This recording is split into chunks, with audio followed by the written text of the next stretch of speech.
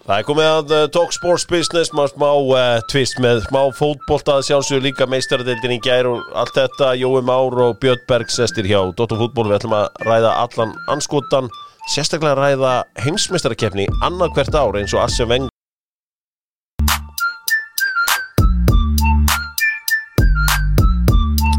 Dóttar fútból sestur í Túborg-turnin og við erum með White Fox. Hér reyndar enginn sem að hefur verið í þeim góðu kottum en ég heyri reglulega frá Kela og hann talar þann græna. Sliðfélagið vinur Dóttar fútból þar sem ofurkonan Hrefna ræður ríkjum. Þeir eru auðvitað búin að opna á Selfossi og ég hef svona aðeins verið að fara yfir litina og það brúni liturinn sem rosalega ráðandi núna. Björn Berg, þú varst með take á því. Já, með brúnulitin. Já, það fari einhvern svona góðan shade af brúnum. Já. Það klikkar aldrei. Passar með öllu. Brún nýju grá. Já, ég held að segja það. Já, það sagði það áður en það var cool að segja. 1000 kall,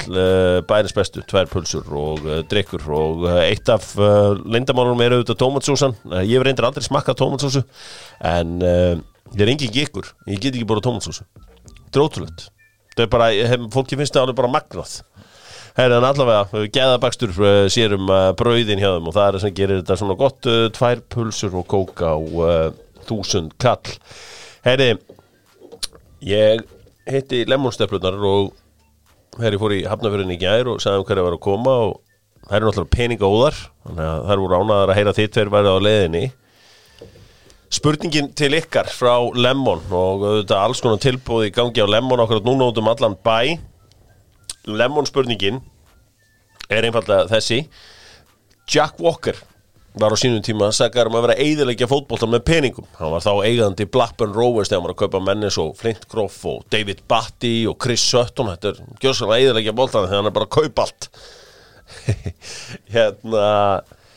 Hvar efnaðist Jack Walker? Var það í fasteignum, áli, stáli eða smásölu? Jack Walker var eitt ríkasti maður Breta. Í hvaða business efnaðist hann? Var það í fasteignum, áli, stáli eða smásölu? Þetta auðvitað maður sem vann ensku úrvalsdeildina 1995. Maður hann náttúrulega eigandinn á þeim tíma og gjörsamlega gjörbreytti Blackburn Rovers. Ég ekki með þetta, ég segja stáli. Stáljúfurinn. Stáljúfurinn að sjálfsögðu. Stálið. Það hljómaði þannig. Jack Walker já, ég meina hann keypti Shearer og keypti Kenny Dalglish í raun og veru líka, þú veist, til þess að stjórna liðinu. Keypti Tim Flowers í markið. Var ekki Tim Sherwood hann líka? Og tók heldur Colin Hendry frá Manchester City og Henning Berg frá Noregi og Jeff Kenna og þú veist, en þeir eru eyðileggja fótbolta, þeir eru komið svo góð leikmenn. Svo dó hann og fjölskyldan hann seldi klúbbinn Venkís indversku kjúklingakóngunum eða hvað sem voru ekki frá Indlandi. Við minna það. Herri, förum í stóru máli með Nóa Kropp og við slum kroppa í þetta saman því að íslenska landsliðið verður tilkynnt á morgun og samkvæmt mínum heimildum þá Aron Einar Gunnarsson fyrirliði aftur á leiðinni inn í hópinn. Aron Einar hefur farið á kostum í Katar þar sem leiktíð. Hann farin að spila sem Hafsen, skástrík svíper og við erum bara með modern day Franz Beckenbauer í deildinni í Katar. Stars League búin að eigna sinn eigin Franz Beckenbauer því að hann bara svalasti maðurinn á vellinu, hann bara stjórnar vellin. Getur þið sé það fyrir ykkur að Arnar Þór Viðarsson segir bara, heyrðu, gerum þetta. Ég að fara væntanlega að vera með eitthvað nýjan markmann í markinu og alls konar eitthvað. Kári og Raggi eru ekki lengur til staða líklega ekki. Þannig að þú veist, getur hann farið að henda honum í vörnina? Meina, það getur bara vel verið. Ég sé það samt ekkert endilega fyrir mér þannig að Aron er náttúrulega búin að halda þessari miðju saman fyrir okkur núna í 10 ára eða eitthvað og verið svona mikilvægasti leikmaður liðsins þannig að svona pund fyrir pund. Þannig að það kemur allar hæsilega óvart en ég meina við þurfum svona eitthvað að svona prófa þess að hrista upp í þessu. Já, getur hugsanlega að fara í einhvers konar 3 manna fítus þá með hann í miðjunni og mögulega með Hjört Hermannsson öðrum megin og þú veist einhvern veginn finna einhverja nýjar lausnir á varnarleiknum okkar. Já, við höfum ekkert gert þetta bara síðan Guðjón Þórðarson var með liðið og þá var það örugglega bara smíðað Egil Sverrisson, var það ekki? Hann fekk að vera, að því að hann var bara síðustu drópunum og þá fekk hann bara að vera svíper og fá svona að stelast fram þú veist, og þá bara hengu hinir þá voru Lárus Orri að það ekki og Pétur Martins og Hermann Reiðars voru þarna en nota bene að þá líka notaði hann Þórð Guðjónsson í bakverði sem spilaði mjög framalega. Já, það það breytir heilt miklu varandi hvernig við notum bakverði. Þá voru hann svona nokkuð offensífir þarna stundum út á vængjunum en þetta verður mjög áhugavert að sjá hvort að Aron Einar Gunnarsson sem að hefur verið að fara hamförum í vörninni í þessar frábæru byrjun Al-Arabi þó að sé sáttur okkur Íslendinga þjálfarinn okkar sé farinn þá hafa þær byrjað þetta býsna vel en við slum halda áfram, við slum fara aðeins í íslenskar fótbolta Pepsi Max deildina með Old El Paso Mexikóskur matur is back það var æði í kringum aldamótin en mexikóskur matur klassík og Old El Paso mikilvægasta hráefnið hráefni á sósur heyrðu það kalt stríð á Hlíðarenda Jói, þú þekkir allt á Hlíðarenda sko Valsmennur búin að kaupa Guy Smith, markmann Leikni sem var einn stóri faktorinn og samt Sævar Atla þeir héldu sig uppi Þú ert stuðningsmaður Vals Ég byrjaði bara sem stuðningsmann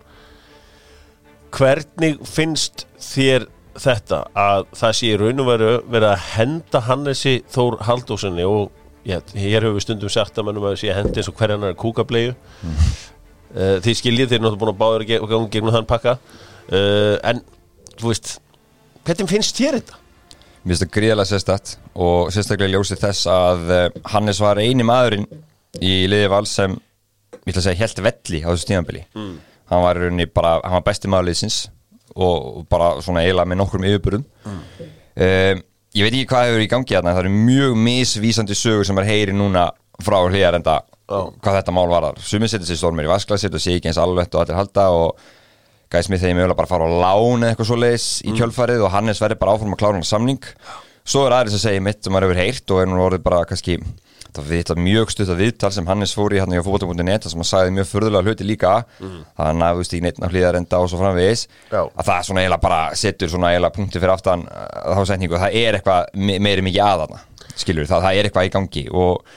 það óstjórnlega sérstakt að með hvað það var mörg vandamál í liði Vals að þetta sé á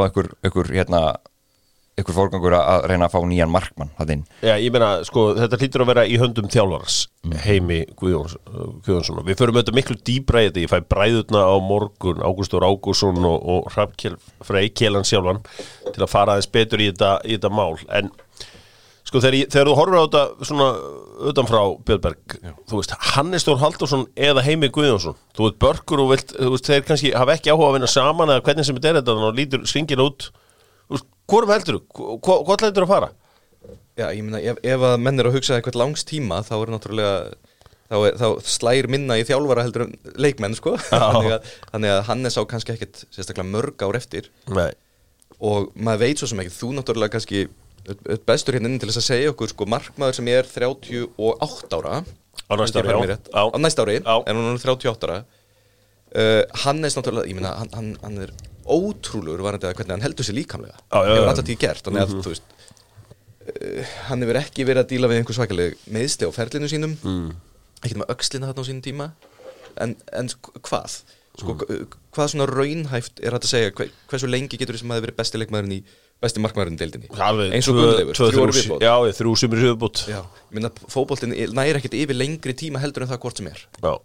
Þannig að þá þetta ekkert eitthvað við erum að byggja til framtíðar og þá þurfum við að hugsa út í þessa hluti. Þá bara Hannes eins og hver annar leikmaður. Já. Þannig að þá held ég þetta sé snúist miklu frekar Heimi heldur en Hannes sko, við vitum hvar við höfum Hannes algjörlega, og það sem náttúrulega annað sérstætt í þessu dæmi það að Guy Smith og Hannes eru miklu vinir því að Hannes maður sem kemur Guy Smith til landsins og þú veist, þetta alveg mjög burðulegt máli, ég fer rosalega eina af þessum sögum sem tjórum, ég bæta við í þetta var svo sem að heyrðu uppálega var það að Hannes hefði sko sagt við Val, þetta gæðin sem á að taka við að mér ok, þeir hafa bara tekið literally það er bara eins og það átt að gera strax en það er eins og mjög sérstætt eitt vanandi, þú segir Börkur hafi Val ok, sko Heimir Guðjónsson samt, hvað var plani hjá Val í sumar?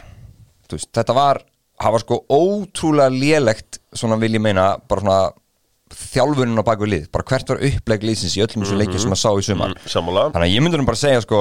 ef hann er að ræða þetta við þá félaga eða bara sem sagt, sína stjórn, bara hei, þú veist hann var að sannfara okkur hvað getur hann rétti maður til að taka þetta lið áfram og ég er ekkert sérstaklega sannfara það. Samskonar hrun átti sér stað í Færeyjum líka eins og hjá Vali í sumar hefði maður ræða með HB í Færeyjum og náttúrulega valslið þegar leið á sumari var gjössanlega klúles fílan lag af leikmann þess að Patrik Pedersen leit út fyrir að hata fótbolta maður sem hefur einhvern veginn spílað með einhvern veginn svona ég veit ekki, það verið verið eitthvað svag yfir honum, eitthvað svona gleði eða einhver svona utan á honum og meira sem hann var komið ógeð á fótbolta verið til störa. Kitty Freyr líka þú veist, gauður eins og Rasmus og að fara að missa svolítið hausinn þetta er bara, þetta er eiginlega sko ég myndi hugsa það, ég meina að þú veist það er ákveðin fasti í Hannesi en það er, mér veist það er ekki mikil svona misverð mörg spurningmerki kringum Heimi og það er sem myndi ég myndi ég hafa svolítið á bak og líka. Já, ég held að þetta verði áhugaverðir dagar framöndan fer djúpt í þessi mál með þeim bræðurum á morgun náttúrulega hann er sábygglega á eitt launasti leikmaðurinn í íslenskri deildinni og quite rightly so Aron Jó gæti verið á leiðin til landsins og Hörður Snævar Jónsson sem er mesti skubbari íslensku þjóðarinnar var að ræða þetta hér í þættinum á þriðjudaginn ég er búin að tala við nokkra sem að eru svona í kringum er að dansa í kringum Aron Jó díl sko Björnberg, við erum að heyra tölur alltaf 2 milljónir á mánuði sem er náttúrulega ekki mikið í prófótbolta en í okkar fótbolta er það óbúslega miklu peningar hvað maður sem er að jafnast eftir axlarbrot og það er einhver jöfullin aða í öxlina á honum eiga liða að þora að taka leikmann sem hefur spilað 50 fótboltaleiki á síðustu 6 árum og borgunum 25-30 milljónir á ári Ég verð að leiða mér að segja alls ekki lið sem að hafa ekki botlaus á vasa Þetta er vegna að segja leið út komið leikmann sem er að taka 2 milljónir á mánuði þá ert að taka einhvers staðar annars staðar frá leikmannahópnum það eiginlega hlýtur að vera Þannig að ef að þú ert í þannig lúxustöðu að þú getur bætt honum við án þess að þurfa að veikja eitthvað annað í hópnum en án þess að það hafi áhrif á önnur plön að þá er hann alltaf þannig talent að hann getur bara að skila á milli sko, ef hann er heill en áhættufaktorinn er svo gríðarlega stór og ég sé mjög mikinn mun í því að fá hann heim og borga hann 2 milljónir á mánuði eða að ná sér í einhvern mann sem að við myndum almennt segja það er í lagi að borga þessum manni 2 milljónir þá erum við að tala bara hann er strax orðinn besti leikmaðurinn í deildinni eða með þeim bestu en er ekki með þetta hræðilega meiðslarekord út að taka svo svakalega áhættu þannig ég verð að segja ef þú ert með félag þar sem að þú ætlar að veðja sumrinu á það að fá þennan mann heim þá er ég ekki vissum að það sé bara áhættunar virði Þetta er mjög áhugavert að sjá hvað er að gera og svo er náttúrulega ekkert resale value í honum sko ég meina ég myndi alveg skilja Val eða eitthvað myndi taka Valgeir Valgeirsson og bjóða honum alvöru samning af því að það getur resale value þarna ég meina á Valur tók Arnór Smárásson síðasta vetur og meina það gekk ekki vel, hann var bara á meðslalistanum með allt sumarið þú sagði hvað eru 50 leikir síðustu 6 árum eða ekki ég held að þessu 22 af þessum 50 leikjum séu á einu tímabili í Svíþjóð það sem hann hrökk í gang skoraði held ég 12 mörk í einhverjum 21 leikjum ég held að segja svo leiðis þú segir þá bara að það eru ofboðslega fái leikir á hin árin hjá honum og þú segir það þessi gæi hann í geggjaður fótboltamaður og var okkar mesta talent bara hérna fyrir nokkrum ári síðan og eins og Björn segir að það er rosalega áhætta að taka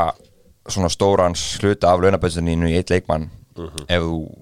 ert ekki með það þannig að ef þú gætir annars notað annars staðar og þyrftir í raun og vera notað annars staðar þannig að þetta er mjög áhört sjókund að fyrr en það var hins vegar rosalega gaman að sjá hann á öllum silindrum í Pepsi-deildinni, það var ekki algjörlega, en við gætum líka stilt þessu þannig að íslenski boltinu fær hann að snúast rosalega mikið hann er algjörlega bænari annarkvæmt gæst í Evrópukeppni eða ekki við hefum 2 sæti í Evrópukeppni núna í raun 3 með byggar gegnum byggarinn sko við erum með hérna og við förum í, sko, það eru San Marino, Andorra, Eistland og Ísland sem eru sem sagt rest og rusli í Evrópu sem þurfa að vera í sérstaka forkeppni fyrir það að fá 1 sæti í forkeppni meistaradeildarinnar. En byrju verður ekki, þannig er ekki Montenegro líka þetta, Þeir eru sæti fyrir ofan okkur. Þeir eru konur fyrir ofan okkur. Já, það eru 4 neðstu löndin sem komast ekki einu sinni beint í fyrstu umferð forkeppni. Heldur fara í sérstakt mót það að spila 1 laust sæti í fyrstu umferðinni. Við erum þar núna sko. Þannig að þú eiginlega, en meistaradeildin er leiðin að alvöru peningunum, þannig að það er fyrsta sætið, það er titillinn. Þú verður, ef að þú ætlar að vera að reka félag á Íslandi í þessum miklu peningum og borga svona laun, þá eiginlega bara verður að komast í Evrópu. Og þá er þetta orðið svolítið þetta sko. Ef að Aron skilur þarna á milli, þá er enginn að fara að kvarta yfir því að hann hafi fengið 2 milljónir á mánuði ef Valur vinnur titilinn að kemst í meistaradeildina. Já, þetta verður náttúrulega, sko, samtali hefur ekki, Breiðablik er vist líka þarna, Víkingar eru þarna, það er eitt með Aron Jónsson sem ég kannski fólk held ég viti ekki alveg, er að Aron með rosalegt rekord í Danmörku og hann á 1 samning inni í Danmörku, það eru sportchefar þar, það eru gamli þjálfarar og annað, þú veist, Aron Jó er þannig hjá AGF að þú getur ennþá séð sko fólk með, þú veist, bara í gamla búningum sínum. Aron Jóhannsson er mjög vinsæll í Orhus til dæmis. En MLS, á hann ekki neitt þar inni? Maður hefði haldið það. Já. En kannski vill hann bara koma heim. Það er stundum þannig að þeir segja að heima sé best. Og það má vel vera að það eigi bara við í þessu tilfelli.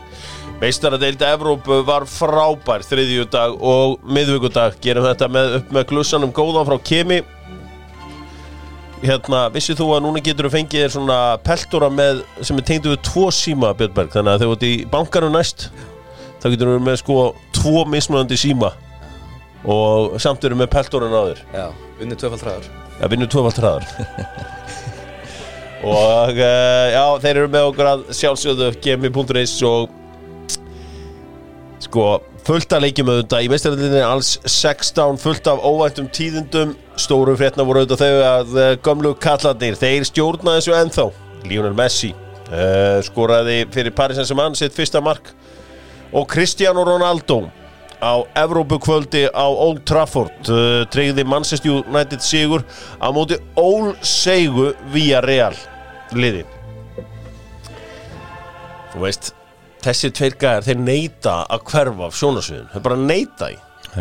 og þú veist, hvað þú veist, þessi samningar sem þessir gaurar hafa verið að fá, er þetta bara ekki hverra krónum virði? Jú, ég er algjörlega samfærður því meira sem ég skoða því samfærður er ég að þeir séu það algjörlega uník og það er mikil jaðar tilvík í fótboltanum að þeir séu það megi alveg meira að borga meira sko. Þetta er bara í fínu lagi. Þetta er bara í fínu lagi. Það er svolítið merkilegt með þessa drengi eins og bara með Cristiano Ronaldo. Hann er svo vinsæll sko að þú veist, krakka í dag er þetta ólíkir okkur. Við heldum með liðum, þau eiginlega halda með leikmunum sko. Já. Þú veist, Manchester United er bara búið til nýja kynslóð eða nýja allavega fullt af nýju aðdáendum í einhver tíma meðan hann er þarna. Höfum við séð áður að leikmaður á þessum aldri höfði svona vel til krakka. Sko það var þannig Gamla kempan. Það var þannig að krakkanir sem að voru fylgjast með NBA á sínum tíma þegar að Jordan var orðin heldur fullorðin, þeir voru að halda upp á sjakk og þessar ungu strákar sem voru að koma upp sko. Og í fótboltanum þá efast ég að menn hafi verið alltaf eitthvað að snobba fyrir Alan Shearer þegar hann var orðinn 36 ára að skora mörkin, en þú veist það er alltaf verið yngsta. Ronaldo, er hann ekki bara einn þetta? Jó. Þeir eru bara þarna þessi 2 skilur, þeir eru bara á algjörðu svona bara sérstalli í öllum mælikvörum allstar. Ég man þegar var gagnrýnt rosalega harkalega samningurinn sem Messi upp á 100 milljónir evra á ári sem hann fekk frá Barcelona, en Van Laporta sem tók þó við að gæðinu sem gerði hann samning sem var nú þetta, hann gátt á gagnrýnt að fekk harkalega sko, en hann sagði en Messi borgar fyrir sig sjálfur. bara í öllum tekjum sem við fáum í kringum Lionel Messi, þá borgar hann fyrir sig algjörlega sjálfur, við erum ekki að borga hann krónu þú veist, þannig að það er svona eins ótrúlega sturla og það kann að hljóma, en líka með þessa yngri kynslu sko, hérna að við þú veist, 11 ára gamla son og hann svona fylgdist með þessu leik hérna City PSG og eina sem hann og félagar hans voru að tala saman á TikTok eftir leikin var þegar að Neymar lyfti boltanum yfir sig hérna í byrjun leiks það var hæladrílið á þeim leik það var ekki markið hans Messi það gekk ekki eins og hjá mér góð punktur, Neymar nær líka vel til þessu hóps alveg óstjórnlega og það er að því að hann er svolítið svona algjörlega sér á báti hvernig hann spila leikinn svona tricks og þeir eru bara líka orðin svo fáir munið eftir þessu, munið hvernig það var í alvöru munið hvernig það var að horfa á fótbolta og Ronaldinho og reyna á vellinum munið hvernig það var Ronaldinho, Roberto Carlos Paul Scholes, einhverju svona sem voru að gera hluti og Iniesta og einhverju sem voru að gera hluti sem að þeir voru kannski ekki mest fysikal eða taktískastir eða hvað það var en þeir voru bara svo ótrúlega góður í fótbolta ég held svona þetta knattrak sem að ábyrðlega kemur úr futsal hjá Ronaldinho þegar hann svona ítir boltanum og stoppa þið viti, ég er að reyna að sýna ykkur þetta með og þetta var eitthvað sem maður hafði ekki rosa mikið séð og hérna fyrir að maður sá hann fyrst það var hérna að setja hann snöggt til hægri og svona einhvern veginn kötta inn með hann sko til vinstri og hérna færa ristinni kringum boltan í sumur heifingu algjört sko þeir tveir, þeir halda áfram að blómstra Messi í París og Ronaldo á Evrópukvöldi á Old Trafford eftirstanda tvö brotin lið Real Madrid og Barcelona en Real Madrid er í miklu betri málum en Barcelona Jói, þú varst eitthvað að senda mér að þeir geti 8 sinnum á við Barca eða? Já, þeir eru rauninni þeirra skuldir eru langtíma skuldir á sanngjörnum lánum við getum orðað þannig hjá Real Madrid og þeir eru núna að lappa upp á völlin sinn og eru í rauninni bara í ágætismál þau hafa ekki mikið, þeir keyptu þarna Hazard-kaupin en við skoðum svo tilbaka hvað þeir hafa verið að gera á leikmannmarkaðnum og það hefur bara verið fyrir rólegir þeir ætla að taka Mbappé það er bara, þeir ætta sér það bara og ég held líka að þeir ætla að reyna að kaupa Mohamed Salah á Liverpool ef samningamálin þar verið eitthvað vandræðaleg ég held að það sé bara það sem Florentino Pérez ætli sér þeir vilja þetta Super League dót sem kom upp á sínum tíma þeir náttúrulega voru í forsvarin fyrir það að þeir vilja vera ennþá ríkari og ná svona fyrri stalli það fer óbúslega töndar á þeim að horfa á enskuliðin svolítið taka fram úr öllum hinum núna og náttúrulega PSG líka en Barcelona þeir eru í miklum vandræðum og ég heldur sem bara að horfa upp á 2-3 mjög mögur ár þar sem þeir þurfa bara að jafna sig það er sko en ákveðum á Real Madrid eða 7 sinnum meiri pening heldur en Barcelona þeir eru bara búnir að þeir eru bara heldur launabötu sitt þannig að þeir skuldsettu sig ekki svona mikið bara fyrir hérna þessum gerist í raunum með Barcelona þeir fara algjörlega í rugl í kringum þessi Neymar-kaup þegar hérna selja Neymar á allan pening og eða svo rúmlega því í 2 leikmenn sem eru Dembele og Coutinho og fleiri leikmenn líka og samningar sem þeir gera eins og Miralem Pjanic þeir gera risastóra samningar við Samuel Umtiti sem er ekki búin að spila fótbolta í 2 ár það er rauninni bara þetta er sko, þeir gjörsamlega mistu sig í launakostnaði og leikmannakaupum hafa svo ekki haft en sko veltan þar er 750 milljónir evra á ári þess að segja sko, ef þú ert með svona mikla veltu þá nærðu þeir alveg út úr þessu en þeir þurfa að vera í svona, við getum orðað fangelsi í 2 ár Tveggjar á fangelsi, það er einhverju í Dubai sem eru bara tilbúin að hoppa inn og borga þennan brúsa það er hann einhverjir kongar þar okkur vantar smáatriðin þar en sko ef sko þeir eru ekki í charity þeir sem eru að Dubai þetta er ekki einhverjir sem elskar Barcelona alltaf að gefa þeim peninga vegna þess að bara eins og við erum svo margátt búin að ræða ef þú setur peningin í Barcelona fær hann aldrei tilbaka nema þetta sé lán nema þetta sé einhver slíku samningur og ef að þú situr á einhverjum olíuauð í Dubai og ert að pæla í að fjárfesta í einhverju þá ertu að pæla hérna í Barcelona og svo er eitthvað fasteignaverkefni og svo er einhver höfn einhvers staðar þú ert bara að pæla í einhverjum fjárfestingaverkefni ef þú horfir á hérna Barcelona líkjandi eins og einhverja skjaldböku engjast á bakinu hérna og það er bara engin leið út úr þessu og þú býður þeim í einni summu leið út úr þessu þá er sko auðvitað hangir eitthvað á spýtunni það hangir eitthvað risa stórt á spýtunni sko og það gæti verið við sem að fá einhvern svona nasasjón af því í gegnum hennan sjónvastíl sem að deildin var að gera sem þá þannig, hún aðeins öðruvísi því að þar raunin verið bara að selja hlutabréf í deildinni, verið að selja hluta þessu og því fylgir þá samsvarandi prósenta í sjónvastekjum deildarinn til ákveðins tíma sem á að borga upp þessa fjárfestingu. Við gætum verið að horfa á eitthvað svona. Okay. Ekki breytt félag fór bara Barcelona að segja, heyrðu, þetta, við prófum þetta í 100 ár sko, að leyfa ykkur að eiga klúbbin, en við ætlum að núna að leyfa hérna vinum okkar í Middle East að eiga þetta. Mér finnst það alveg bara geggjupæling, maður hefur ekkert heyrt af því, ég veit ekki hvað það sé hægt, en sko, þú getur sett upp skuldabréf, sem sagt bara lán, með allskins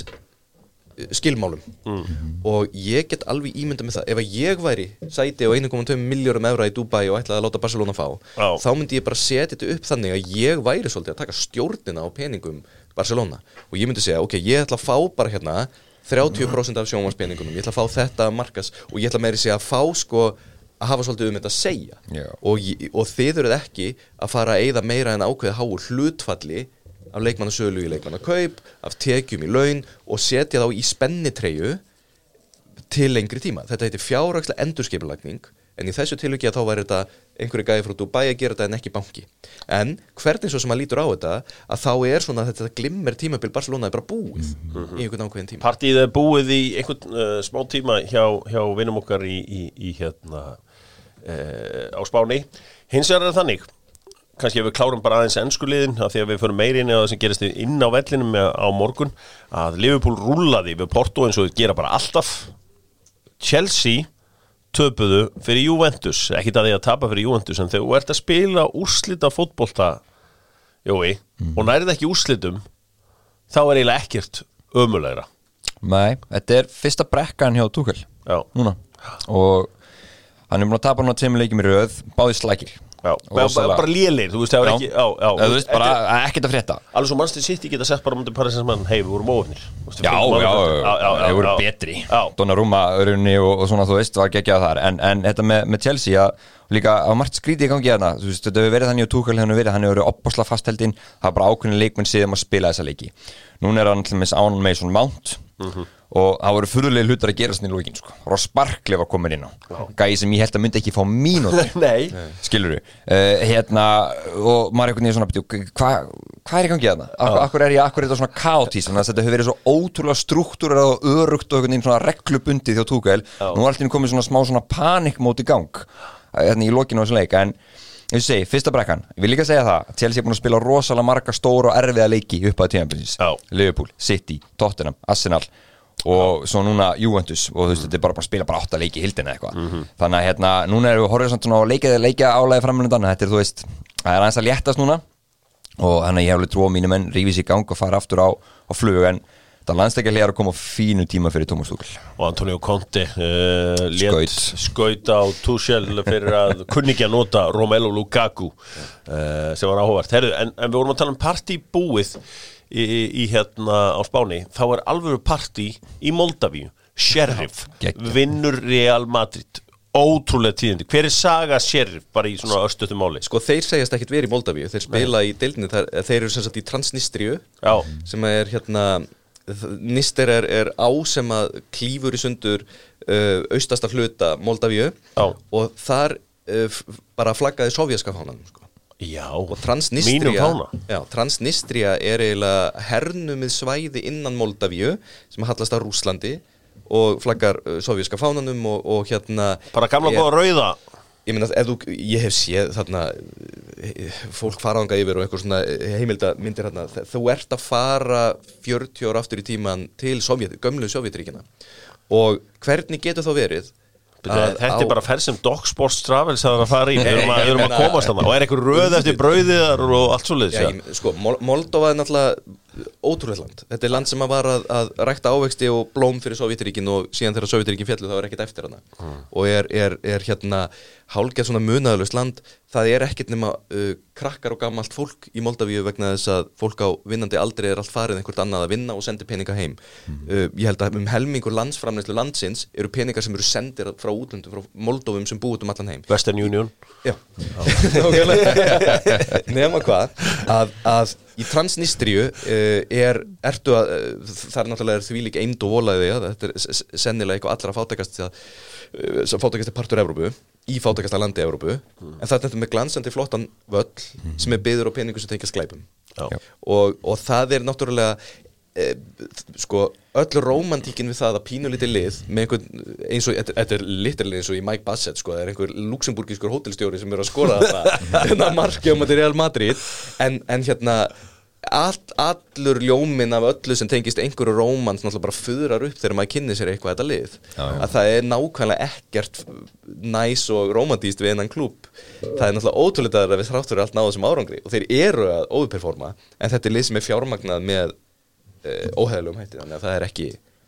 Já, það bara 6 stig Þeir eru með 6 stig í meistardeildinni Segir mér eitt stöðvar bara fyrir fólkið heima hvað fær maður af peningum fyrir að vinna leik í meistaradeildinni? Þú færð alveg óbúslega mikla peninga býtu nú við, og það meira sér búið að hækka Já, það hækkaði núna Já, þetta gæti verið að hafa verið 2,7 milljónir evra fyrir sigur sem eru þá 410 milljónir fyrir að vinna leik fyrir að vinna eitt leik í meistaradeildinni færið 400 milljónir hugsa ykkur bara markið hjá Ronaldo í gær hvað það skiptir miklu máli auðvitað líka eitthvað í jafntefli hvað það mikið? Tæp 1 milljón evra, 160 milljónir Já, það eru 100 fyrir jafntefli fyrir jafntefli Þetta eru sturlaðar fjárhæðir Hvað græðir maður að komast upp úr riðlinum? Það eru milljarðar sko sem að þú ert þá komin í býtum við, ertu þú ekki komin í 16 úrslit? Já 16 úrslit sko, ég ekki með það í kollum en þá ertu komin í já, þú sért ekki farin að vera eitthvað í kringum miljardin bara með því en svo er þetta náttúrulega ekki fast sko, vegna þess að ef við Íslendingar kæmust einhvern tímann þangað þá væri við alltaf neðstir meðal jafningja vegna heimamarkaðar vegna þess að hluti af greiðslunum sem meistaradeildin greiðir tengist því hversu dýrt verið að selja sjónvarpsrétt á viðkomandi markað og Ísland bara svo fámennt þannig að norsku liðin og þessi og austur-Evrópuliðin sem hafa verið að ná langt þau hafa yfirleitt verið að fá miklu minna heldur en ensku liðin til dæmis sem að fá mest af því þau selja dýrasta sjónvarpsréttin en þetta eru gríðarlega fjárhæðir og bara það ef við setjum það líka í eitthvað samhengi bara það að Sheriff hafi komist í meistaradeildina bara það að komast í riðlakeppnina skilaði þeim yfir 2 milljónum Já, ég hef alveg gaman að þessu sko því að mér er líka þetta skemmtilegt hérna nafnið á liðinu sko Sheriff Ég var að reyna að setja I shot the sheriff En ég hvet hlustundur til þess að kynna sér sögu þessa liðs og í rauninni Transnistríu í heilsinni því þetta náttúrulega bara orðið identity þessa sjálfstjórnarsvæðis eða hernundarsvæðis þetta félag þannig að þetta alveg óbúslega gaman auðvitað fyrir þá sem að eru þarna Þeir sögðu af allstarðinni þegar fóru og spiluðu þarna við að þetta væri verið alveg með lín líkast að koma á eins og þú segir þess að allstarð varst í kringum að bara svo fara 30-40 ára aftur í tíman og svo bara fórstu á hennan völl og æfingasvæð og allt í kringum og það var bara eins og bara sko bara úr nýjasta nútímanum sko bara eins og verður bara hjá ensku úrslitaliði það bara alltaf flotta sem við nóttum að séð þannig að þetta meikaði akkurat ekkert sens neitt þarna Ég ætla að nota tækifæri þetta rétt áður en ég segi skilið við Evrópukeppninar í fótbolta við ræðum hana betur á morgun að ég ætla að minna á að Evrópudeildin og Conference League er bæði á Viaplay og ég ætla að biðja alla sem eru heima að fara að fylgjast með leikmann í Napoli þetta einu skitt sem við fáum tækifæri til að sjá Napoli það er á Viaplay strákur sem heitir Viktor Osimhen hann er óhemju skemmtilegu framherji það var svo sem dæmigert fyrst ég að koma með þessa ræðu núna sko, ég þarf svo mikið að fá hann drengi enska boltan helst á eftir en skoðiði þennan skemmtilega Napoli center því að þetta það er eitthvað við þennan gaur sem að algjörlega nær til doktorsins Höldum áfram að fara yfir smá svona viðskiptatengdar fréttir nálægt fótboltanum Æsland eru vinir doktorfútból og þeir hafa mikinn áhuga á þessum plönum Arsene Wenger Millið þess að þeir eru að selja bestu og ódýrustu vörurnar þá eru þeir að veltaði fyrir sér hvernig þetta er með heimsmeistarakeppni á 2 ára fresti og ég get sagt þér það að þú hefði boðið Hafliða sinni þetta 6 ára og 10 ára ég hefði tekið því ég hefði sagt já, komdu með þetta þú veist, ég vildi að væri HM alla daga var svona Þú veist, ég bara fann stundum fyrir eftir að nálgast undanúrslit eitthvað svona bara, lífið verður svo bara engin leikir, hvað gerist þá? Nú maður orðinn gamall og HM annað hvert ár eins og Arsene Wenger og FIFA núna með starfshópa að vinna í. Hver pælingin? Upprunalega þetta komið frá Sádi-Arabíu. Þessi pæling? Þeir leggja fram tillöguna á FIFA svona hálfgerðu þingi eða eitthvað svoleiðis sem var haldið og það voru 166 þjóðir sem sögðu í rauninni já, skoðum þetta frekar af þessum, það eru 200 sem eru á inni og þarna voru strax mjög sterkar pólitískar línur sem mynduðust, þetta bara pólitík. Wenger settur í það að kanna þetta mál frekar og skilar af sér einhverjum tillögum svona sem þá áttu að vera nödd til að aðlaga fótboltana að þessu kerfi. Þetta þá þannig að Copa America og Evrópumeistaramótið það væri þá í rauninni á hinu árinu og svo bara heimsmeistarikeppnin á hinu árinu. Þetta verður alltaf stórmót einhverju einasta ári. Bara á víxl. Þetta þannig að má raun að segja að ástæðan fyrir þetta fær mikið væp innan FIFA og í rauninni alþjóða knattspyrnu sambandsins og sérsambandana vegna þess að Evrópa bara búin að taka yfir fjárhag sem sagt knattspyrnu heimsins. Já, það sem áhugaverð, Evrópa eru langbestir í fótbolta, ef við skoðum þetta kvennamegin, þá þetta bara eitthvað Kanada, Ólympíumeistari, bara lönd sem kunna þetta fótbolta, Bandaríkin, Ástralíu eru kongar þar og þú veist, ég með náðu einhvern veginn að tekist að þetta miklu jafnar þar og Evrópa einhvern veginn ekki að vinna neitt af þessum stóru mótum, allan ekki Ólympíumeistari, ekki heimsmeistari og þetta. En hjá okkur er Evrópa allt. Þar í rauninni allir peningarnir í heimsfótboltanum núna. Það í rauninni engi peningar inn í svona þessum hinum deildum, bara ef þú tala bara frískan fótbolta. Það þú veist, getið nefnt eitthvað í afrískt fótboltalið sem eitthvað að ná einhverjum árangri sem við þekkjum að eru góðir. Casablanca? Nei, þú veist, þetta málið og þetta það sem þeir vilja gera til að jafna leikinn, menn að þessar þjóðir, þessi sérsambönd, þau fá peninga í gegnum heimsmeistaramótið, þeir fá væpið í gegnum heimsmeistaramótið, við munum allir eftir liðinu hjá Ghana í heimsmeistaramótinu 2010, þú veist, þá í rauninni eitthvað að gerast í kringu þá, en þetta í rauninni bara svona, Wenger kemur þarna með tillögur, þú veist, hann vill stytta landsleikjagluggana, hann reyna að fá Evrópu til að samþykkja þetta, það verði ekki 5 landsleikjagluggar á ári, heldur bara 2, þá 1-2 mjög stórir. Þeir reyna að hafa þetta þannig að þeir tryggja leikmönnum ákveði fría eftir þessi mót að vera alltaf 25 dagar hvíldarréttur fyrir leikmennina rauninni til að fara ekki fram úr sér en í rauninni svo eru alltaf rökin sem Wenger notar, þú segir þetta núna af hverju á háan bara vera á fjárárfresti af því það hefur alltaf verið svoleiðis eru það rökin? Ég náttúrulega líka að hugsa þessum heilsu leikmanna og þú veist, mér finnst þessi 8 ár vera ágætis hvíldar ár fyrir þá og ég meina ég skil ekki, þú veist, þeir eru að reyna að láta vaksa fótbolta hjá konum. Þú veist, þeir eru alltaf kráta fótbolta svona rosalega. Hvernig ætla þeir þá að gefa þeim spotlightið í einhver tíma? Þú veist, þetta verður dálítið flókið. Hins vegar skil ég þetta, ég var mjög mikið á móti þessu, bara svona ekta old man take svo fór ég að skoða þetta. Men hún var með stóra markaði sem ekki búið að taka við fótbolta.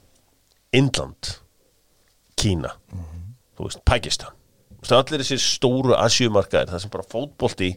ekkert númer 1 og kannski menningarlega það erfitt en ég heldur að þetta sé ekki þú veist, Asía vill fá eitthvað þú veist, Afrika vill fá eitthvað þú veist. Það ég held að sjálfur rétt sem að Jón að segja það sem þetta snýst það að sennilega HM í fótbolta karla einfalda, eða sem sagt auðveldasta leiðin til þess að búa til sem mesta peningu sem fæst leikdögum af því að það sem að bardaginn stendur eru leikdagarnir og það þetta sem þú ert að segja hvenær þá pláss fyrir kvennamóting, hvenær pláss fyrir æfingaferðir klúbbana, þannig að það eru allir með sína hagsmuni það er Manchester United þarf að komast til Thailands fljótlega og Suður Kóreu án gríns og þannig eru þeir að hugsa á skrifstofunni í Manchester United þá allir brjálæður út af landsleikum af því það bara að taka daga sem að klúbburinn getur notað til þess að búa til peninga það það sem að sérsamböndin öll að hugsa þau eru öll að reyna að finna einhverja leiðir þau eru að reyna að búa til meistaradeildir hér og þar það massíft múment í gangi að reyna að búa til risastóra meistaradeildi í Afríku við erum með meistaradeildir í Evrópu og í Suður-Ameríku og allstaðar að vera berjast og leikda það sem að alveg rétt hjá Jóhann þetta að Evrópa hefur algjörlega dóminerað það að hijacka þessu leikdum með meistaradeildinni og síðan þjóðadeildinni, sambandsdeildinni, Evrópudeildinni og það sem það sem veruleiki hinn allra sambandana, því að sko, hér kemur lykilatriðið, hvert einasta samband sem á aðelda FIFA hefur einn atkvæðisrétt, hefur eitt atkvæði. Þýskaland með það sama og Granada. Já, okay. Og Indland og allt þetta, og við. Já, við. Og þarna eru ákvarðanirnar teknar.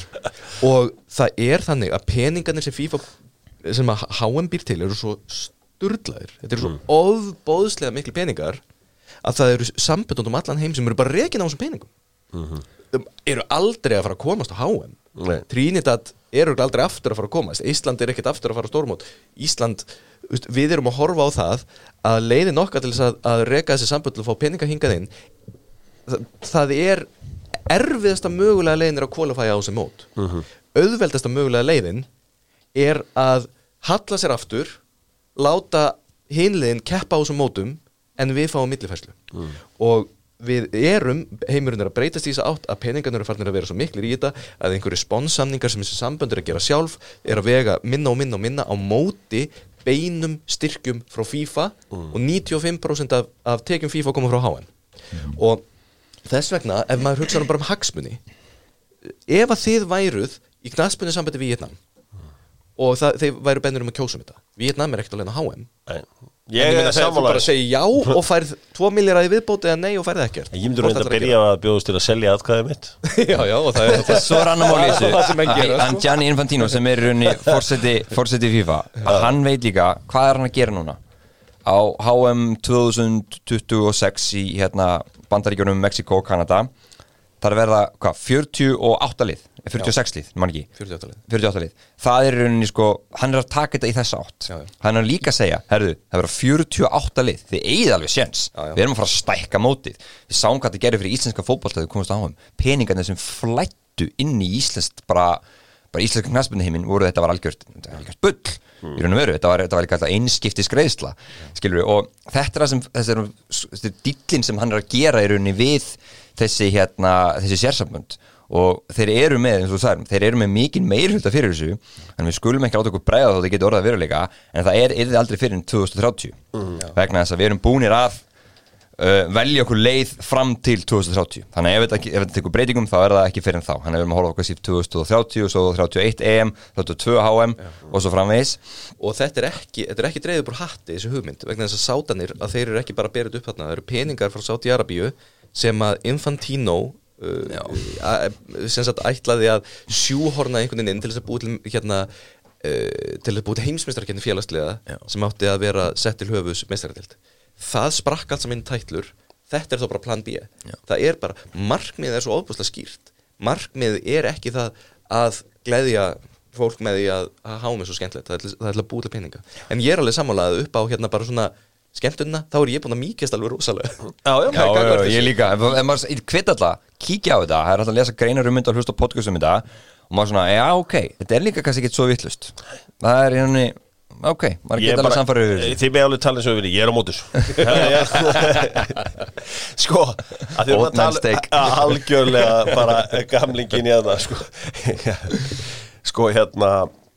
það auðvitað, við erum alltaf að tala um Asju og peninga og þú veist hvernig þetta stækka allan anskútum. Við munum það Richard Skútum með heilanum þennan 3009. leik Premier League spilin út í heimi og allir voru bara herðu, nei, þú veist við hvernig á 3009. leikurinn að vera við þú veist, fá við, þú veist West Ham eða fá við, þú veist Manchester City eða hvað, þú veist við hvaða lið spilaru. Þessi umræðu komin aftur af stað. NFL hefur tekist vel að í þessu með London, ég horfa alltaf á amerískar íþjóðum meira sem eitthvað sjó, þú veist, bara ég bý kóla og bla bla bla bla Bretlandi, hversu ósengjant væri það ef að 3009. leikur Manchester City var einhver leikur í Singapúr á móti Watford og Manchester United og Liverpool þurfti að mætast innbyrðis í Chicago þú veist, það bara ósengjant. Já, það henni kannski líka, þá ertu komin að því að þú veit að brjóta upp keppnisfyrirkomulagið. Já. Það í rauninni eitthvað sem akkurat að spila við þetta alveg 3 árin, höllin hinn bara 2 og það í rauninni, það meikar ekki sens. Svo við bara debattum 3-falda umferð alltaf. Já. Skilur mig, og ástæðan fyrir það að maður næri einhvern veginn ekki alveg að fanga hana þó hún geti verið góð hugmynd á Íslandi, að þá svona nei, það ósanngjarnt. Það í rauninni svona grunnurinn að mótinu einhvern veginn þá svolítið horfin ég ekki, þetta er bull þeir horfa sérstaklega á markaði í Bandaríkjunum, Kína, Indlandi, Brasilíu og Indónesíu sem eru þetta sko, rosa mikið af fólki rosa mikið af fólki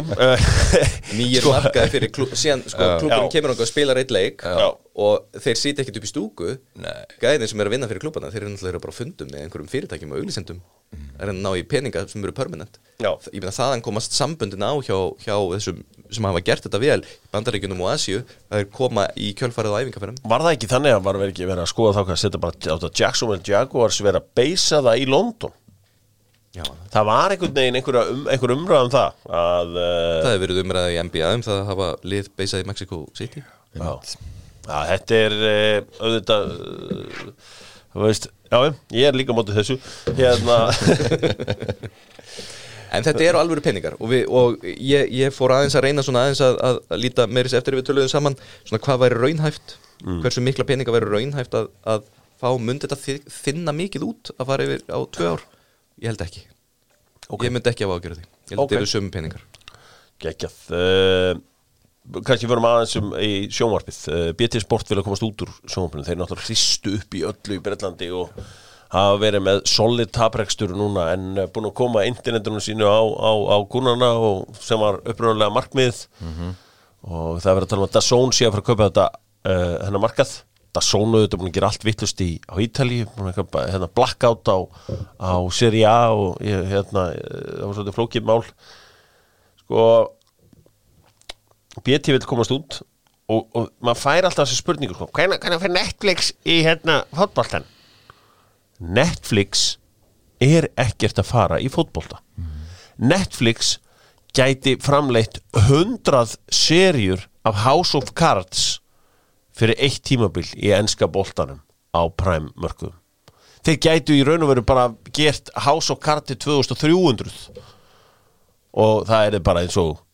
3 ára sækul í þessum stóru löndum í heiminum fyrir Premier League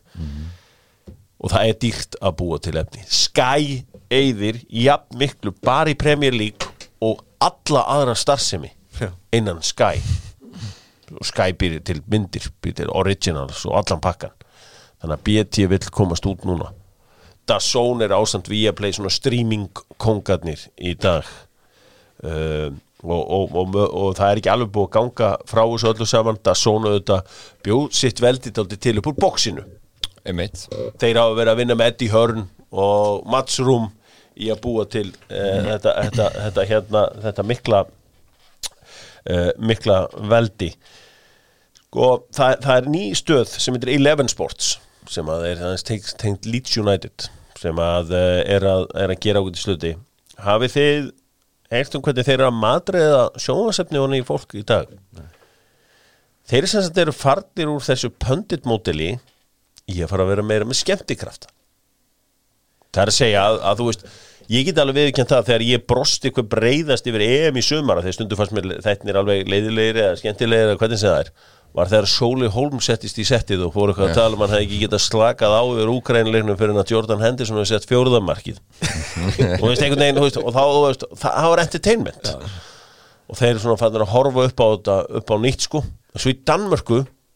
þá talar ekki meistaradeildin um að spila í meistaradeildinni bara ekki, þú veist, við höfum ekki áhuga þú veist, þeir ekki, þú veist, það er alveg Twitter þar sem bara hvar eru, þú veist, konurnar og hvar eru þú veist, einhverju aðrir og eitthvað svona okkur er alveg sama þessir hafa spilað í meistaradeildinni, þeir mega bara tjá sig aðrir mega bara þegja þú veist, og það ekkert flóknar en það Þú vilt fara í mótil eins og þegar að Tvíhöði lýsti mannsýtturinn að bæði mjög hérna þeir listu manni allavega úslarinu 98 í HM Frakland og EM líka nei en það er bara svona merkið þú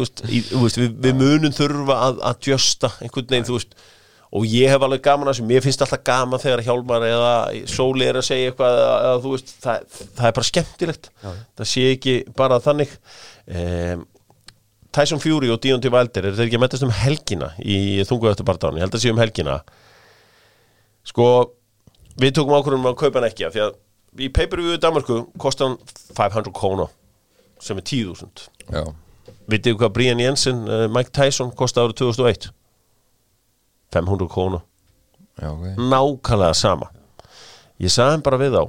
íslenski kúnin bara það bilaður, hann myndi röfla non-stop og búa til vont vibe yfir því að kvart undan 10 skallinu sem eins og að fara með tvo krakka í bíó. Þetta bara svona eins og þú veist ég er búin að fara 3 og kolpa og setja myndina núna 9 og veist þannig að við fáum þetta ekki í pay-per-view hér en það einhvern veginn vantar þennan box einhvern veginn kultúr á Íslandi eftir að hafa gert það ágætlega. Ég ætla eins að spyrja ykkur einu, hver næst svona uppáhalds íþróttin ykkar í sjónvarpi? Svona, þú veist, við erum að sjá veruleikan breytast, við vorum að tala hérna FIFA 22 að koma út á morgun held ég og þú veist, við höfum verið að ræða þetta e-sportstæmi sem einhvern veginn rosalega vaxandi ungu fólki. Þú veist, ég ætla bara að tala fyrir okkur hönd hérna, við höfum ekki á því, er það eða hvað? Nei, ok, gott. Ég að tjóka. Hérna, hvað er næst besta sportið? Björnberg, byrjum á þér. Hvað er næst besta sportið? Ertu að segja það sem ég finnst að þér finnst fótbolti besta sportið? Já. Hvað finnst þér næst besta sportið? Sko, hvað finnst þér næst skemmtilegast að horfa? Körfubolta, já. Bara NBA. Já. Hins vegar. Já. Því miður. Ég hef ekki dottið inn í annað. Ég held hins vegar að sko, mér finnst oft gaman að vera í, sko, ef ég er í Bandaríkjunum að horfa á háskóla íþróttir, sérstaklega náttúrulega running. Mér finnst það ógeðslega gaman. Mér finnst það líka bara svo geggjaður útsendingar. Þannig að maður er bara einhvern veginn hrífst með, sko. Ég segi að þetta býtur þið bara eins og ég tók hérna eitthvað 8 vikna fæðingarólofi í Flórida bara og satt og horfði á sjónvarpi í 8 vikur og maður var komin all in í þetta og það er þessi þættir undisputed first take og allt þetta og maður einhvern veginn bara, þetta grípur mann. Ég tengi mjög sterkt við þetta. Ég verð að bæta einu við. Síðustu viku þá var ég í lest á leiðinni frá Belfast til Dublin. Með mér í lestinni var ekkert með eitthvað lið í hvítum og rauðum búningum og með fána og bara, það er eitthvað rosalegt í gangi og það var Ulster höndin, rauða höndin sem er á norðuríska fánanum var merki liðsins. Ég fór eitthvað að googla þetta og svo náttúrulega bara þegar maður var komin á lestastöðuna þá var bara lið í öðrum búningum hann að mætt líka, það var nú bara drengskapur og rólegt á milli. Þá var úrslitaleikurinn í gelískum fótbolta að fara fram á Croke Park í Dublin og ég náttúrulega fór fekk ekki miða eitt en ég fór á barinn og horfði á þetta úrslitaleikin í gelískum fótbolta á milli stóra liðsins frá Norður-Írlandi og stóra liðsins frá Írlandi. Þetta er eitthvað það mest spennandi sjónvarpsefni sem sko ég er alveg oft búin að pæla í einu sko að byrja með þetta Doc Sports Travel svona í fullri alvöru. Ég væri til í að fara með Stefán Pálsson á leik í cricket af því að þú veist líka því cricket er skemmt að þú situr bara og drekkur og ert eiginlega ekkert að horfa leikinn bara til að kenna fólki skorið bara þú veist hvað þýðir þetta 243 bandstrik 4 það er svoleiðis í þessu í þessum gelíska fótbolta að ef þú setur hann í netið að þá færðu það sem jafnast á við 3 eða 4 mörk sko. Og þessin eru alltaf með strik og þú þarft að vera að reikna sjálfur í kollinu hver staðan er og þetta er svo ógeðslega spennandi að því að það er sko, hér er annað liðið undir eru þeir að fara að reyna að setja hann á milli stangana eins og í rauningi eða eru þeir að fara að reyna að setja hann í netið svo eru bara venjulega fótbolta, vítaspyrnur og allt í þessu þetta er algjörlega ég eftir að hafa hort á það þá fer það að færast ansi nálægt. En körfubolti hjá þér, ertu með hvað er sport nummer 2 hjá þér í sjónvarpi? Sko ég hef alltaf verið mikill NBA maður og fylgst vel með því en ég æfði tennis yfir yngri. Mér finnst gaman að horfa tennis, ég var all over Pete Sampras og Andrea Gassi þessi gæja. Ég kem mjög sterkur inn í þetta. Federer er líka, þú veist maður Djokovic, þessi battle, Nadal, þetta er svo veist Ég er ekki alltaf að horfa á öll mótin skilur mig frá byrjun en þegar þessi stóru leikir og stórslum mótunum eru Tekur þú seinni vikuna? Já, og horfum maður á oft það þessar þegar þessi stóru gæjar eru að mætast og þú veist, Nadal á leir og allt þetta þetta er ógeðslega gott TV sko, það er mjög gaman að horfa á þetta þetta er langt Já, ég tengi alveg rosalega við þetta og ég hef nú verið að þú veist, aðeins fengi að fara á tennis svona hápunkturinn hjá mér var að fara á Wimbledon sem ég fór í sumar og ég hef búin að fylgjast alveg mjög vel með lengi. Hvað sástu þar? Ég sá Karen Khachanova sem var svona minnmaður hann var að spila á móti kanadískum strák sem fór í undanúrslitin og man ekki nákvæmlega man ekki hvað hann heitir Karen datt út úr þeim leik sko ég er rosa hrifinn af pílukastinu og ég get viðkennt að ég fekk svona, það var proud moment fyrir mig í bíó daginn þar sem að ég fór með eldri strákinn minn í bíó þarna á nýju myndina með Ryan Reynolds og það var gaur fyrir neðan mig sem var að horfa á Viaplay og hann var að horfa á Nordic Masters meðan hann var í bíó. Hann var svona búin að skerma þetta svolítið af þannig að krakkina sá ekki og hann var bara að fylgjast með Nordic Masters og þú veist svona þetta svona þannig sport að þetta er þægilegt að hafa þetta í sjónvarpinu, getur verið að spjalla og við ert eiginlega ekkert bara að límdur við þetta. Ég er rosa mikið þar. Það er annað sport sem að ég heyri að úti að vera að veðja mikið á. Padel sem er svona útgáfa af tennis sem er einhvers konar útgáfa af tennis. Þekki þetta sport? Ég hef prófað einu svona að spila padel. Þetta skera inn í tennisöld Kópavogs og þetta er aðeins öðruvísi. Ég er samt ekki hér. Spaðan er öðruvísi, kúlan, þetta er aðeins þetta hraðar að mörgu liti en Við þurfum að breytta upp á einu, þú ert að kaupa inn fyrir Viaplay að þá var ég einu svona í Asíu eitthvað að horfa á sjónvarpið þar og þar var sport þar sem að fólk stóð niður á strönd og það er bara, þú veist, fánar, það er bara eins og að formúlan sé að byrja, það er bara fullt af áhorfendur og svo er bara lýsendur og svo standa þeir hérna niður í flæðamálinu og drekka og þú er bara og það er allir að drekka vatn og svo er bara beðið og svo er þetta þannig að náttúrulega þegar mann get ekki meira þá hlaupa þeir niður í sjóin og pissa sko. Og sá sem hann er að halda í sig lengst vinnur mótið. Þetta þarf að kaupa sko dræfurinn í þetta discussion er formúlan næst besta sjónvarpið í TV því að ég er nýkomin inn í þetta eftir margra ára pásu, ég er neittur inn í þetta því að við eigum réttin á þessu og ég er bara þannig að bara hádegi og sunnudegi er ég bara klár heima og býð eftir þessu og náttúrulega þægilegt að geta verið í símanum ef maður neyðist til að fara einhver göngutúr eða eitthvað að þetta er svo mikil taktík og það er svo mikil saga og maður er líka að prósa Netflix fyrir þess að þætti sem að færðu manni svona nálægt þessu og bara En sko öll íslenska þjóðin var að fylgjast með þessu þegar þetta var hérna, hvað var það, 2000 Já, ég get sagt þér núna að þetta er það spennandi núna menn þú ert með Max Verstappen og Lewis Hamilton að berjast Lewis Hamilton er bara svona eins og Ronaldo og Messi hann er gamla kempan en hann lúkar ekkert eins og gamla kempan og Max Verstappen er svona einhver hollendingur sem er einhvern veginn alveg trilltur og þú veist, tekur mikla sjensa og bara, þú veist, þetta er rosa það var til þess, daginn var þetta í Rússlandi og þá kom allt í einu rigning á síðustu 3 hringina þetta er bara beila og þú veist, ákvörðunin að fara úr efstasættunum til að fara að skipta dekk eða taka sjensinn og reyna að Gauri fór bara að skauta þarna þetta er, ég verð að viðurkenna það en þetta er kannski með allt svona þú einhvern veginn dettur inn í snókerleik og áður veist að verður búin með einhverja 3 tíma af snóker eitthvað og maður getur líka svona þægilegt að horfa á maður er með það á allan daginn ef maður er að gera sem helgar eða loka dagurinn á einhverju stórmóti, mastersmótinu í golfi þú veist, maður er ekki límdur við skjáin að horfa hvert einasta högg en maður er með þetta á svona í undirmeðuninni allan daginn og það er skeggja sko og þeim tókst á sínum tíma og náttúrulega hefur kannski alltaf fylgt þessu en það hefur verið svona rosalega mikið high class branding alltaf á formúlunni þú veist, hérna þeir voru að auglýsa úr það var í þannig, þú veist með Fravi og Briatore og Bernie Ecclestone, það voru svona large and live karakterir í kringum þetta út með vörumerki sem Ferrari, það er alltaf verið einhver ofboðslegu glamur í kringum þetta sem ég held að geri heilmikið sko, fólk hristist stundum hausinni við því hvað maður hefur mikið áhuga á fótbolta og þetta séu hægt og annað slíkt ég get sagt þér að hraða upp í íþróttum er oft ekki jákvætt bara eins og fyrir mig með handbolta sem er svona eiginlega mín svona fyrsta ég ætla ekki að segja fyrsta ást í íþróttum eða það er nú fótbolti en ég var rosalega handbolta áhuga maður eftir þetta var svona hratt og þessi hraða miðja kom inn og enginn í marki og allt þetta dæmi þá nánast er ég búin að cancela á af því að sko handbolti er þannig í dag sko ég verð bara einhvern veginn kvíðin eða eitthvað að horfa á þetta ég er bara örmagna einhvern veginn bara að á 2 mínútum getur staðan farið úr því að vera 14-8 í 14-14 er bara ekki my type of handball Þú vilt bara hafa hérna bara setjum kerfi fyrir stóra turnin og þrykking Nei, já, eða bara stórskittan Ég vil sjá skorað mark úr horninu svona smá dans eitthvað og Jón Karl Björnsson gefur fljúgandi Dúra núna gefa 5 Dúra núna fer á áhverjandabengin gefa 5 Þetta, þú veist, þetta dæmi og farað með mark og skiptir einhver máli hleypar og nærið boltan kastar út miðju og skora síðan annar mark hinum megin og það er þegar enginn í markinu Þetta gerir mig trilltan sem traditional handbolta áhugamann að því að þú veist og líka núna 2 mínútur út af hlaupa menn bara út af eins og ekkert sem sjálfsara hérna áður fyrir röfluðu menning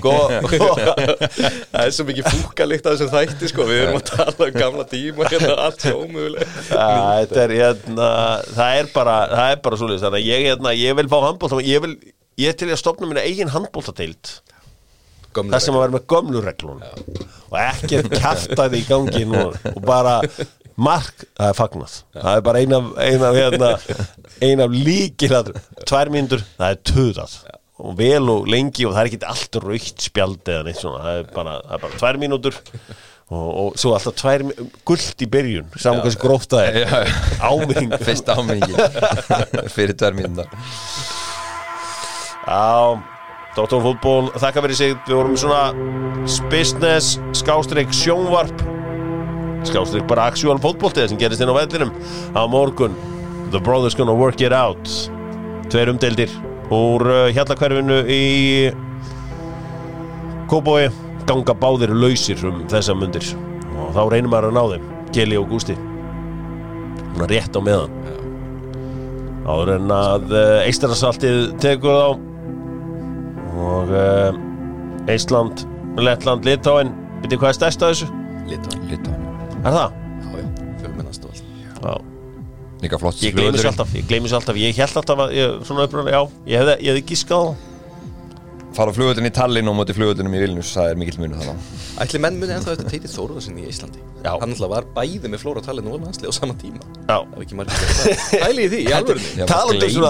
Talandu svona handball tenging sko. Þess að hvað verið gott sko ef að þú veist Óskar Hrafn væri þjálfaði hérna Breiðablik og San Marino Já. Svona er þetta oft í handboltan sko. Þú ert einhvern veginn með Melsungen og norska handboltalandslið og svona þegar allir að fara í break þá ert þú að fara í stórmót í janúar og svo líka random eins og Bahrein og eitthvað lið Það er alltaf þessi handbolta þjálfara hringekja Það er þetta skemmtilega Já, og það sem er skemmtilegt við hann er að við erum í Já, við Einmitt. erum alveg frontið sendur Við erum bara kóngarnir í handboltan handbolta þjálfurinni Já, en þú veist nýja handboltadeildi mín hvað hún að heita hún á einhverjum svona 3 stöfum það virkar alltaf vel en nýja handboltadeildi NHD eða G frekar gamla handboltadeildin spila eftir gömlu reglunum og þú mátt skipta það fríkast í lok fyrir áleiks og leiks þetta stóru menna inn Markbæður þegar að fara í peysu gráa svona svita peysu og svo hendur alltaf einum inn á í vörðuna sem svona varla getið staðið í lappinnar það fyrir að vera í vörð og þetta tek allt tempo úr leiknum þannig að vera áfram alveg sko 120 kíló línumenn mænda aftur í bransan Einmitt. Prime Sigfús Sigurðsson bara hann reyndar var bara Shaquille O'Neal handboltans hann gæti nefnilega hlaupið rosalega sko. geggjaður íþróttamaður og hefði ábúinlega getað náðu langt í flestum sportum Dóttor fútból þakka fyrir sig og gaman að fara yfir stöðunum með Jóa og Birni strákar gangi vel í dag Takk